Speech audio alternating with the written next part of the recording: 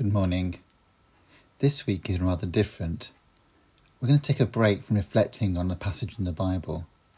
Instead, I've called this series On the Shoulders of Giants. We're going to consider 5 Christian teachers from church history, 5 whom the Church of England remembered this week, that have been an inspiration to many. The series seeks to encourage us to dig a little deeper into the scriptures and give thanks for those who've gone before us. Our first giant is Irenaeus, Bishop of Lyon, which was the capital of Gaul, today's France.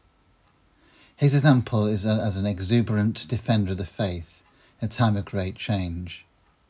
He had a great extensive knowledge of the scriptures as it was understood in those days, and he also could read the culture. He defended the simple faith of the early apostles against attractive false teaching that sought to take shortcuts and weaken the resolve of early Christians to stand firm in the face of persecution. Paul writes in 1 Timothy 4:16, "Pay close attention to yourself and your teaching. Continue in these things, for in doing this you will save both yourselves and your hearers." It is thought that Irenaeus was taught and studied the faith under Polycarp, a bishop in Turkey, who himself had been a disciple of John the Apostle. You see, each of us stand on the shoulders of giants. Irenaeus went on to write a 5-volume work defending the Christian faith. As he did so, he quoted from over 1,500 scriptures from both Old and New Testaments. We build our faith on the inspiration of others.